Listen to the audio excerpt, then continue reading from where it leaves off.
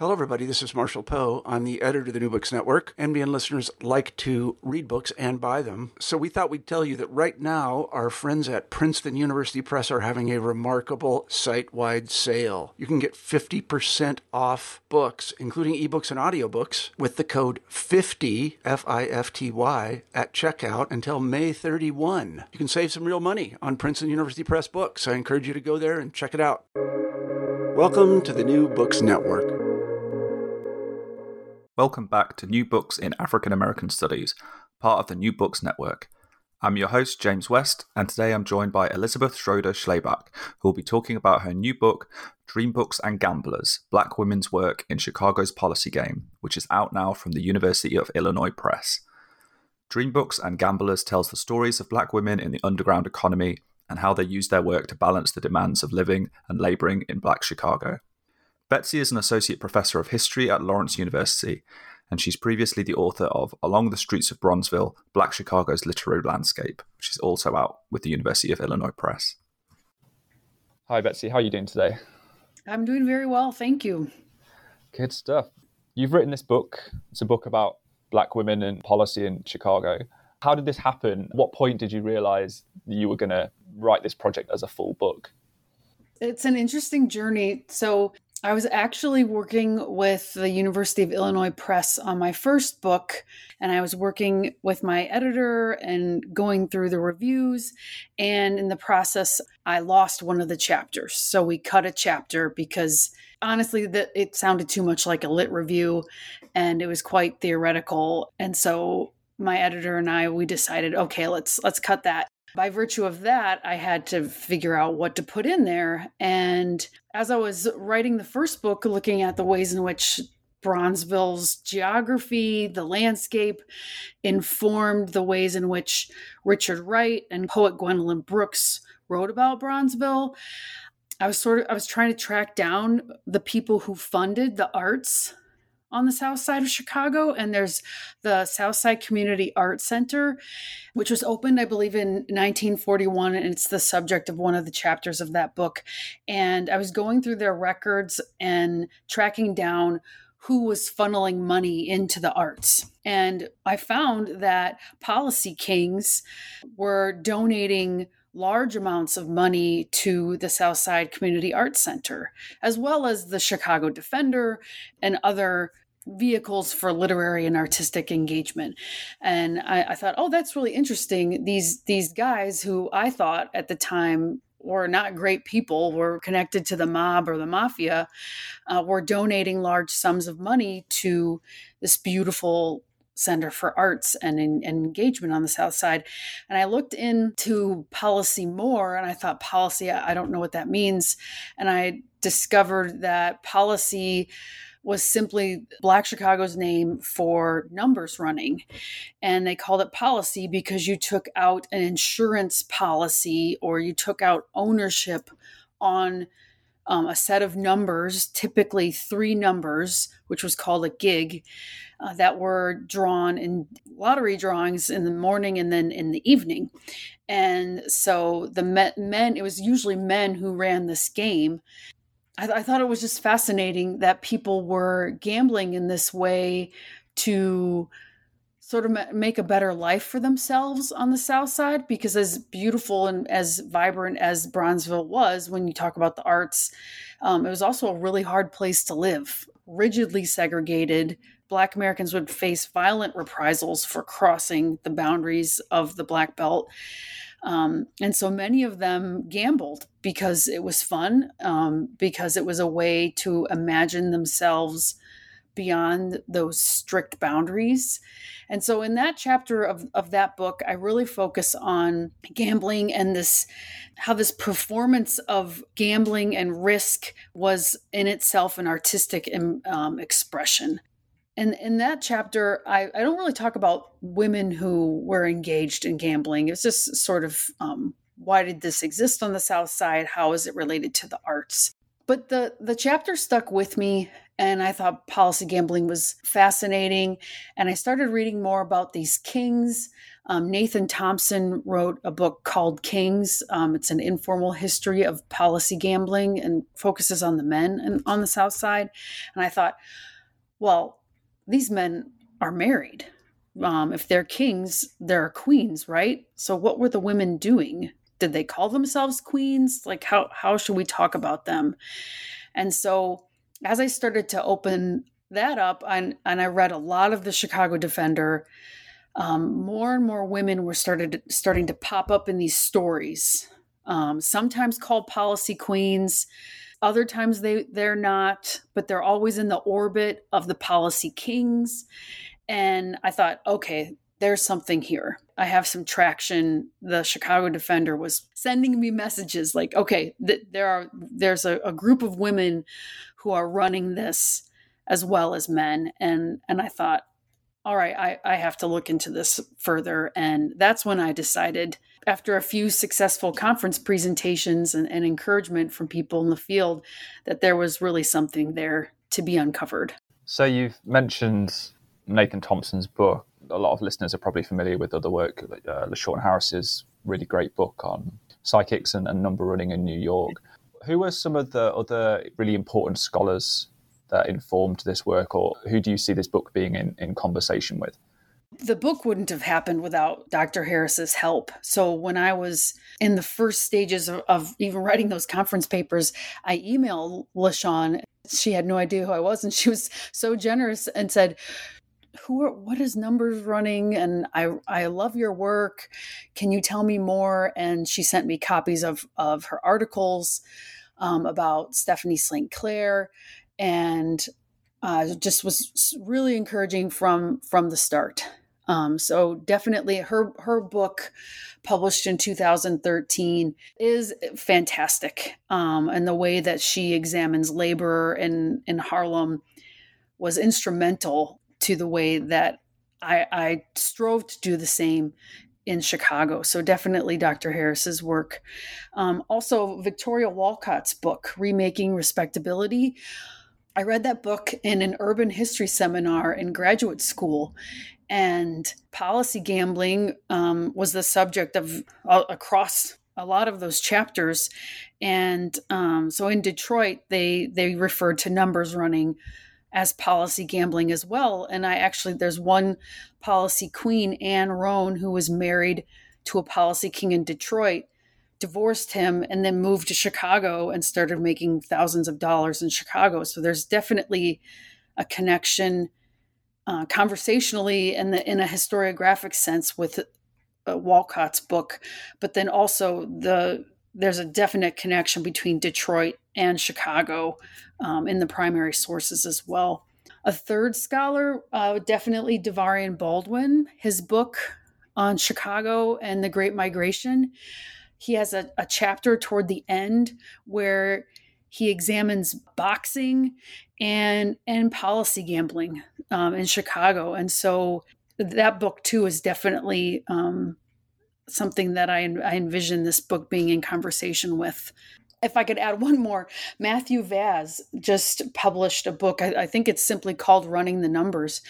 And he looks at numbers running in Harlem. And we were on an urban history conference panel together, and I was talking to him about my project, and he suggested that I go look at the Kefauver Committee on interstate crime or on organized crime and interstate commerce, their holdings at the National Archives. And that was a fantastic recommendation because I went to those archives and found just loads of material on policy gambling. Yeah, picking up that question of archival or primary material, you engage with a really rich range of material throughout this book. Were there particular archival findings that really excited you or were really formative in terms of the development of the project? Oh, certainly. And this was the most fun for me. The most fun part was being in the archives and talking to archivists who also the shout out to them. This project definitely during COVID would not be possible without them, and having them tell me, hey, go look here, go talk to so and so, or I have just the folder you need. And one thing that an archivist pointed me to at the National Archives and in the Kefauver Committee on Organized Crime, the FBI, a little bit about Kefauver, that's the name of the senator who in 1951 sent hundreds of FBI agents to a variety of cities in the United States to investigate organized crime and interstate commerce. And Chicago was one of those cities. New Orleans, New York, and Miami are also on that list. So I was looking through the files on Chicago, and the archivist was explaining to me how it's organized. And it's in one section of the archive, it's organized by family. And so I was looking for information on the Jones family. So Harriet Jones, George, McKissick, and Ed Jones were referred to as the Jones brothers. They opened up a grocery store on the South Side. They also dabbled in policy gambling, and they were really rich. And so they became they by virtue of that, they were on the radar of the FBI, and the FBI and the committee put together several files on the family. And probably the best primary source that the archivist pointed me to were some slightly redacted tax documents, and also it looked like accounting spreadsheets. My goal was to figure out how involved was Harriet Jones, the mother. What was she in charge of the business? How involved was she in policy gambling? And this document showed me that she was raking in as much of the profit from policy gambling as her sons. So she was taking an equal cut, the same as her sons, Edward, McKissick, and George. It was incredible. I was like, oh my gosh, there's the proof I need to show that she was an equal partner in all of these policy wheels. And it was great. It was great. It was one of those moments where you throw your hands up and you're like, oh my God, there it is. And also some other files from the Schomburg Center for in Harlem. I found some wonderful material from the Council of Federated Churches. And this is part of the St. Clair Drake papers that are housed at the Schomburg. And within those files, the archivist showed me some interviews that the Council of Federated Churches did with people on the south side of Chicago in Bronzeville. And in these interviews, they asked about a variety of things. And that I think were of great use to Caton and Drake's book, Black Metropolis, published in 1945. But also in these interviews, the interviewer always asked about policy. Is it near your house? Do you gamble? What do you think about it? Do people in your church gamble? And people were pretty forthright about it. Some were highly critical of it. Others would say things like, oh yeah, we play, but we've never won. Or most of the time women would say, oh, my husband plays, but we're trying to get him to stop, or something like that. And they would name the location of policy shops and how close or far they were from their residence. And so those interviews were very useful in trying to figure out the landscape of policy gambling, and then also the discourse around it from within Black Chicago. I think your book does a really great job of mapping this landscape of the formal and informal economy of Black Chicago, and then also the many different roles that the Black women played within policy. Thinking about this question of landscape in terms of just the kind of scholarly landscape, and in particular thinking about your own positionality, as a white scholar, how do you think about your relationship to this material how do you try and do justice to the material that you're working in? Is that something that is at the foreground of your work? How do you think through those questions of the subject and then specific archival materials? Well, it's really difficult, as you know, and I think what's vital is that our work is not extractive, that I'm not doing this just to get tenure or to be promoted for my own good, and I think first and foremost I have to think about, and one of the phrases that has followed me throughout my publishing career and teaching is this my story to tell? And I've struggled with that at times. And so I guess I'm still in the process of trying to figure my place in the field out and what stories I should pursue and I guess in what orbits I should exist. Because I don't think that there's a solid answer to that. The landscape shifts all the time, and I think as you have to keep continuing to think about your positionality and where you are in this moment, the ways in which your whiteness and your privilege, whether you're tenured or untenured, can inform the work that you're doing. And so I guess that's a messy way of saying that's something I'm always thinking about. And I try to make sure that my work doesn't merely extract, but that it's, instead of taking from the community, it engages with it. I think my work as a public scholar too has been a place where I can give back. And in particular, working with Black scholars in Bronzeville, like Lionel Kimball at Chicago State, that's been a way where I can engage with the community and not just talk about it. I guess I also try in this text as much as possible to quote the Black women themselves. I want this book to be their story. And I think I say toward the end of the introduction that this is my glimpse of their world. And by putting that sentence there before we jump into chapter 1 and then 2 and 3, I'm hoping to signal to the reader that this is my version of something that's vast and complex. And I want to invite other scholars to pick up where I've left off, or, if I haven't been able to access the interior lives in ways that are satisfactory, I'm hoping other people, perhaps I've cracked the door open a little bit so other people can jump in. The answer to that question, it's always, I don't know. I just sit with it, I think. And I'm trying to figure it out on a daily basis, how to do this without taking when I shouldn't take. In terms of the broad chronology of this book, it really runs in parallel to the Great Migration. Such a rich literature on Black migration into Chicago that's emerged.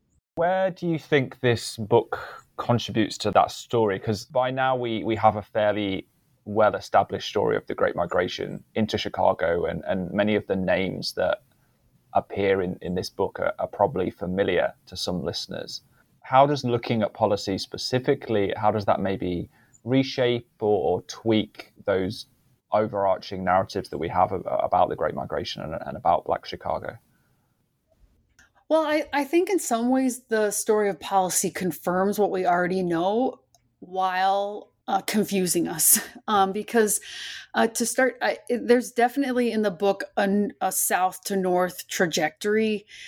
And even in Chicago itself, I took some time and did some GIS mapping of arrests and policy shops on the South Side. And you can see, starting from 1890 to 1968, you can see that the location of arrests, if you start at the Chicago River and the Loop, just a little further south of that, so 35th Street, 25th Street, the location of arrests and the location of policy shops follows the southward migration along Lake Michigan that scholars of Chicago will be very familiar with. So sort of this inside the city, southward migration of Black Chicago from 35th Street down until like the 1950s, when we get down towards the University of Chicago at like 57th and 59th Street. And so the pattern of arrests and the geographic location of arrests mirrors that southeastern shift. Police pursuit of policy gambling sort of follows that geographic trend. As far as the Great Migration, policy gambling, you can see it following the trends of the Great Migration. And there's always this rumor in Chicago that Chicago adopted policy gambling from New Orleans. And that's actually the topic of a project I'm working on now, is trying to figure out what is that connection between New Orleans and Chicago when it comes to illegal gambling. But also with gambling, illegal gambling is all over in all of these Black communities, North and South. So in a way, the people are moving. They're taking policy or numbers with them, but they're also leaving it behind. And I think that's actually a more accurate representation of the Great Migration, is that people are traveling back and forth between the North and the South. They're not migrating singly or like in one fell swoop. It's sort of a progression. They might stay for a while in Memphis and then move to Chicago or Cleveland. They travel back from Chicago back to Jackson, Mississippi. And so as I was sort of tracking illegal gambling in the United States and I was writing this project, I started to figure out that policy it's in almost every urban setting, and it's almost conversational how it operates in northern cities like Chicago, but then also southern cities like Birmingham. They called it different things, but illegal gambling in the lottery form was everywhere. So let's talk a little bit about some of the most prominent women, I guess the main characters of some of the chapters. Your second chapter, you talk about these two women who you describe as Chicago's first policy queens, Elizabeth Slaughter and Eudora Johnson. Why are they so important for the trajectory of this story? So Elizabeth Slaughter and Eudora Johnson, she becomes Eudora Johnson Binga, I think in 1912, I believe they get married to Jesse Binga. He opened and operated the first Black-owned bank on the south side of Chicago.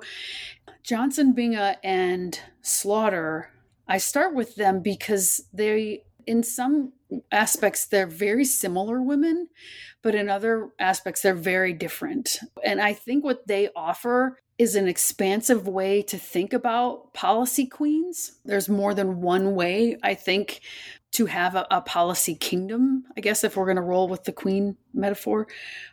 They also offer very different yet complementary narratives about what it means to be a Black woman in Chicago as the 19th century winds down and the 20th century winds up.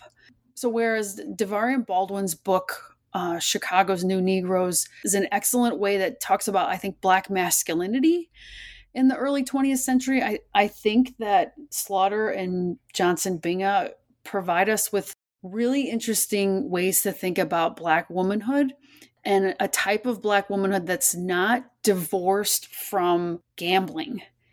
And this gets into very interesting discussions of respectability, what's proper.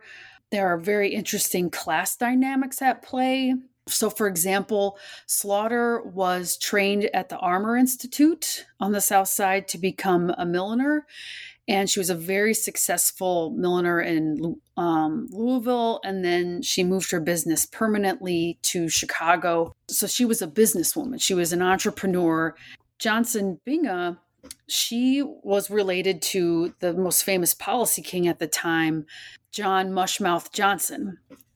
And they had migrated to Chicago from St. Louis. And so Eudora was John's sister. And also, John Mushmouth Johnson was dating and engaged to Elizabeth Slaughter. And so all of these people knew each other. And so you have these two potential sister-in-laws. And I say potential because John Mushmouth Johnson died, and he died very, very wealthy. And Eudora and her mother wanted control over his assets. They wanted the inheritance. And Elizabeth Slaughter also wanted the inheritance because she saw it as rightfully hers. And they go to court, and eventually the money is funneled to Eudora. So I'm not clear on the relationship between the two women, what they thought of each other. Eudora says some pretty terrible things about Elizabeth in court, and about her brother's relationship with her. But this brush with the informal economy does not destroy their reputations. Eudora marries Jesse Binga, and that launches their marriage is all over the papers. It's he opens his bank, and they're the subject of much of the press. And then Elizabeth Slaughter eventually marries, and she and her partner open up a novelty shop in Evanston, Illinois. And so what this chapter does, I think it proves that there are many different ways to walk through Black Chicago at this time and keep one's respectability intact. Black womanhood at this time is very dynamic. And like Black Chicago, I think it's under construction. And this is the same time that you have Ida B. Wells in Chicago, and Frederick Douglass is in Chicago. And so Slaughter and Johnson Binga are in the mix with the most respectable Black figures in America at this time. And they're very solidly associated with policy gambling. And so I think it's just a good way to sort of kick off my examination of Black womanhood and policy gambling, because the women show that there are multiple ways to exist in this space. So we move from these two women who are really formative in the development of policy in Chicago, and then move to a figure who's perhaps the most prominent or the most famous of the policy queens you talk about, which is Harriet Jones. So tell us a little bit about Jones, how she's able to make a fortune in policy, and in particular the relationship between her and her sons. So Harriet Jones was married to Edward Jones Sr., and Edward Jones was he's the Reverend Edward Jones, was a very famous Baptist minister. They had a church in Vicksburg, Mississippi. They fled the city because of its violence, and moved to Chicago when the three boys were very young. And a few years after settling on the South Side, Reverend Jones died of an aneurysm, and he left Harriet Jones and the sons. The sons at that point in time were a little bit older. I think the oldest one was at Howard. The younger one, he was in college as well. And then the youngest one was a high school student. And Reverend Jones left them a sizable inheritance. And I haven't confirmed what was done with that inheritance, but at that time, the older Jones brothers come home, and they had been running a taxi cab business. And it was rumored that they were running a policy gambling shop outside of the back door of a tailor shop on the South Side. So it's some lore that Harriet Jones gave them a portion of the funds to invest in policy gambling.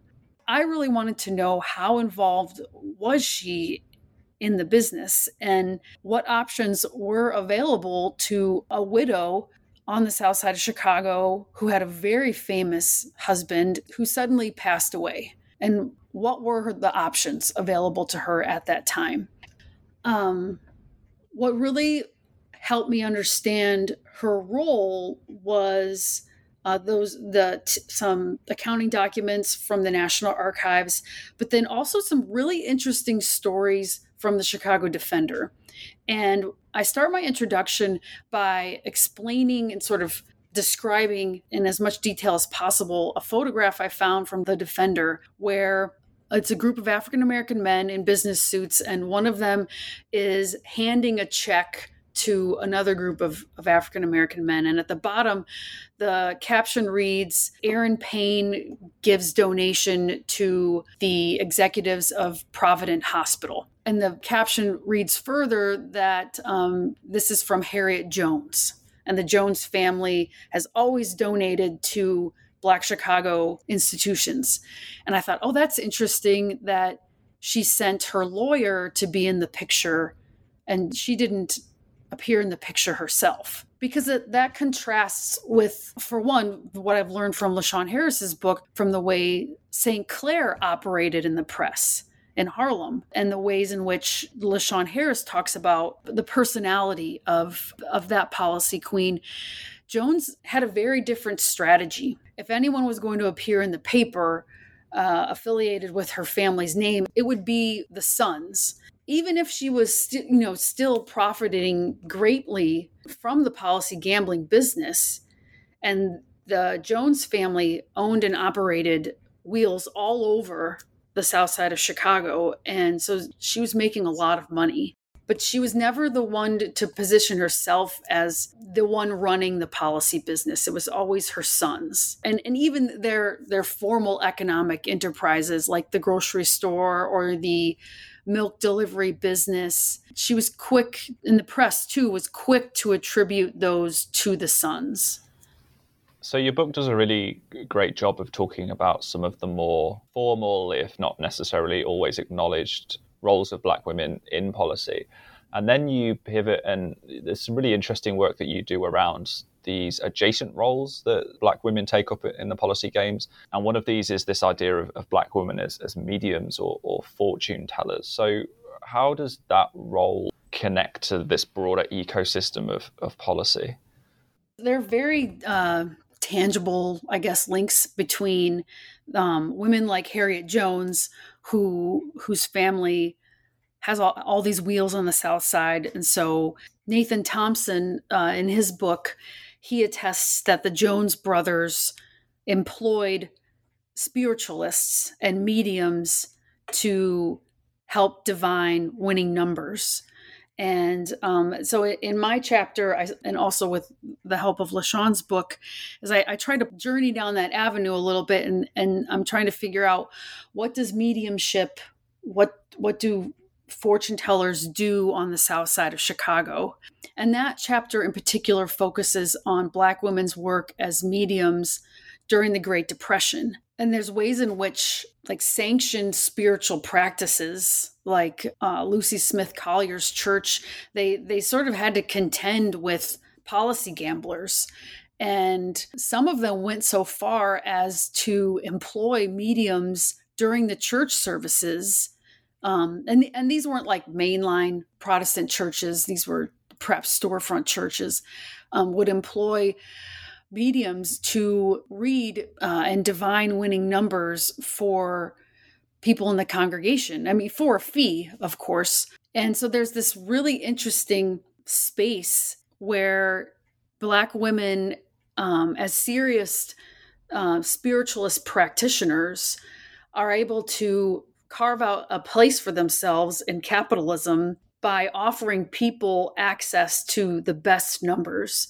And Black Chicagoans were very competitive. Christopher Robert Reed, in his scholarship, does a great job of telling us, conveying that competitive spirit. And I see access to the best numbers, trying to figure out what the best combination of numbers would be, consulting spiritualist guides for the best numbers. I see that as evidence of Black Chicagoans trying to edge out each other to win these lotto drawings. And Black women entrepreneurs seize on that competitive spirit, and they're able to make a living that way. And I would say grab some respect too. So I think the fact that the Jones family employed diviners and spiritualists lends them credibility. Yeah, it's really interesting the way that you map out these different strategies to achieve social or economic respectability. But then, of course, you're also very clear in saying that women like Harriet Jones or Elizabeth Slaughter or some of the mediums we've just talked about, they're very much the exceptions to the narrative of policy in Chicago, not the rule. And it's far more common for Black women to be harassed by police, criminalized for their role in policy and for gambling habits more generally. You've got one chapter which focuses specifically on arrest records. So how did you make the decision to frame this chapter around arrest records, and what exactly did those records reveal to you? I think that moment in the book is sort of a pivot. So the first 4 chapters really focus on Black women's work and how women carved out a space for themselves within the Black community. And then the last 2 chapters sort of pivot to how Black women are surveilled and pursued by the police, how their labor is cast by the mayor, by the police department. And so it's this interesting shift in the book to looking at these sources and asking, and I was trying to figure out, okay, what can these arrest records show us about Black women's experiences? At the same time, these records are written by police officers, court officials that have an interest in making sure policy gambling ceases to be a lucrative option for Black Chicagoans. At that moment, I was trying to figure out how much could they tell me about Black women, and then how are these records sort of an index to the racism and the relentless pursuit by the Chicago Police Department. I say a little bit about that at the beginning of that chapter, that these records, they're fraught because they're written by these policemen and policewomen. But what I think they can tell us is that if we read them carefully, what I've taken from some of the records is that Black women were selling policy slips out of their homes. They saw their homes as a site of respite, but also a site of labor. And I think that we can read that in very interesting ways. If you look at the timestamp on the arrests, you can see that most women were arrested in the late afternoon to early evening, and were arrested in the presence of children. And so I think that tells us that Black women were primary caretakers of dependents. They're usually in the presence of younger dependents, but also older dependents as well. And then there are moments where the warrants or the arrest records, they offer you a glimpse of what the women were wearing, what they were carrying with them. So like women were carrying leather purses and compacts and wearing heels. And so I think there's a material culture aspect to those arrest records that was really exciting to me, to get an idea of who the women were, how they dressed themselves, what they carried with them. But then at the same time, I have to stop and think, like, how much can these records tell me? Because they're written by at some time like incredibly racist white Chicago police officers. And so I tried to measure that information against what the Defender and what Ebony and what Jet Magazine will tell you about policy gambling and the Chicago Police Department at that time. So I tried to contextualize those arrest records to get the most accurate picture of the women that I could.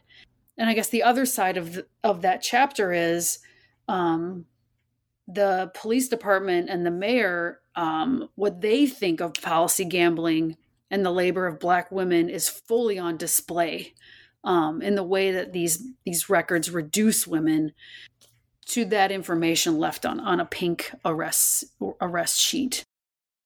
You mentioned it briefly there, and I'd just be interested to touch on it more. So the role of the Black press in particular, sources like the Broad Axe or the Defender, they're really important sources in and of themselves in terms of giving you access to the stories that you're telling in this book. I wondered if you could speak a bit more about the institutional relationship between policy and Chicago's Black press, how exactly some of those prominent newspapers or magazines navigated the line between celebrating a criminalized activity, but also acknowledging the really important role that policy continue to play in underpinning a lot of social and cultural networks within Chicago. That's a great question. I'm glad you mentioned the Broad Axe, because I think the Broad Axe and the Defender do it in very different ways. My work with the Broad Axe focused on really trying to figure out who people like Jesse Binga, Eudora Johnson Binga, and Elizabeth Slaughter, how they were perceived by Black Chicago. The Broad Axe was an interesting mix of sort of a little bit of gossip. They had a column called Chips, and that would mention the comings and goings of various people in Black Chicago. And it mentioned that Slaughter would vacation with Edward Morris, or a vacation in Benton Harbor, Michigan. Binga was doing this, and they were throwing a Christmas party or something like that. And so it was an interesting mix of sort of who's doing what when, but then also harder hitting journalism. For example, when the Johnson Binga family, when their house is bombed. So the Broad Axe I used it in a way to sort of gauge public perception of people associated with policy gambling. And the Defender, I would say the reporting on policy is much more nuanced. The Defender included plenty of articles from Black ministers and sort of the church-going set that was very critical of policy gambling, that they wanted to rid the South Side of this vice. Quite famously, during the Great Migration, the Defender published a list of do's and don'ts for newly arrived migrants from the South. And there are some articles when it comes to policy gambling that still does that sort of instruction, like this: if you're going to be a good Chicagoan, stay away from this, that. But there are other articles some articles are kind of playful. I'm thinking of articles by Al Monroe, and there are other articles that sort of were warning, landlords, don't let people sell policy slips outside your door. The cops are aware, or they're hip to this sort of enterprise, and you can be held liable for people who do illegal things on your property. The Defender, to me, the way they talk about policy gambling confirms something that St. Clair Drake and Horace Caton say in Black Metropolis, that policy was viewed as on the level, and that everybody was doing it. And there's another article where the Defender interviews a pastor about policy gambling, and the pastor said, well, if I was critical of every policy gambler or policy king in my congregation, my offering plate would be empty every Sunday.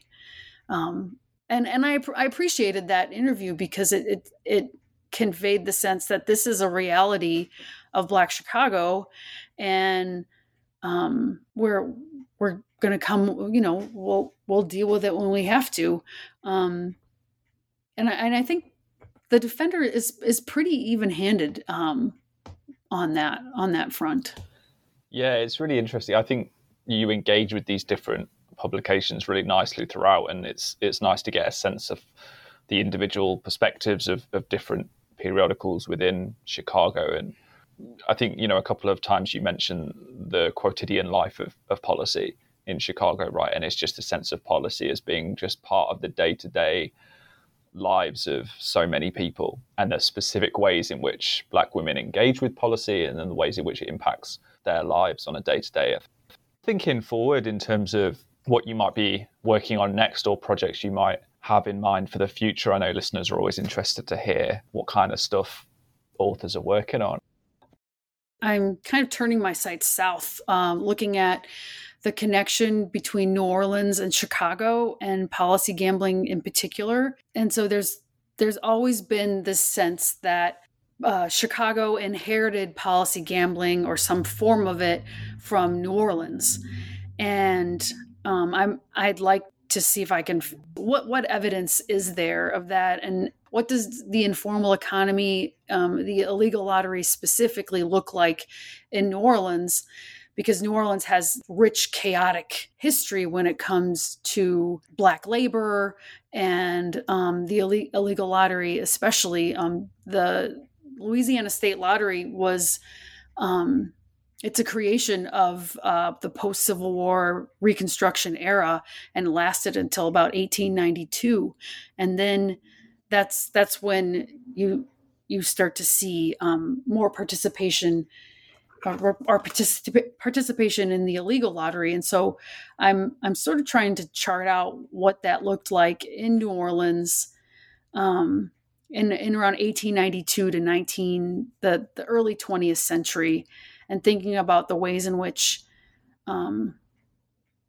the rich history of New Orleans would inform this particular type of informal economic labor. Can't wait to hear more about that over the next couple of years. Thanks so much for taking the time today, Betsy. It was really great to talk to you. Oh, thank you so much. I really appreciate your interest and getting to talk about Chicago with you.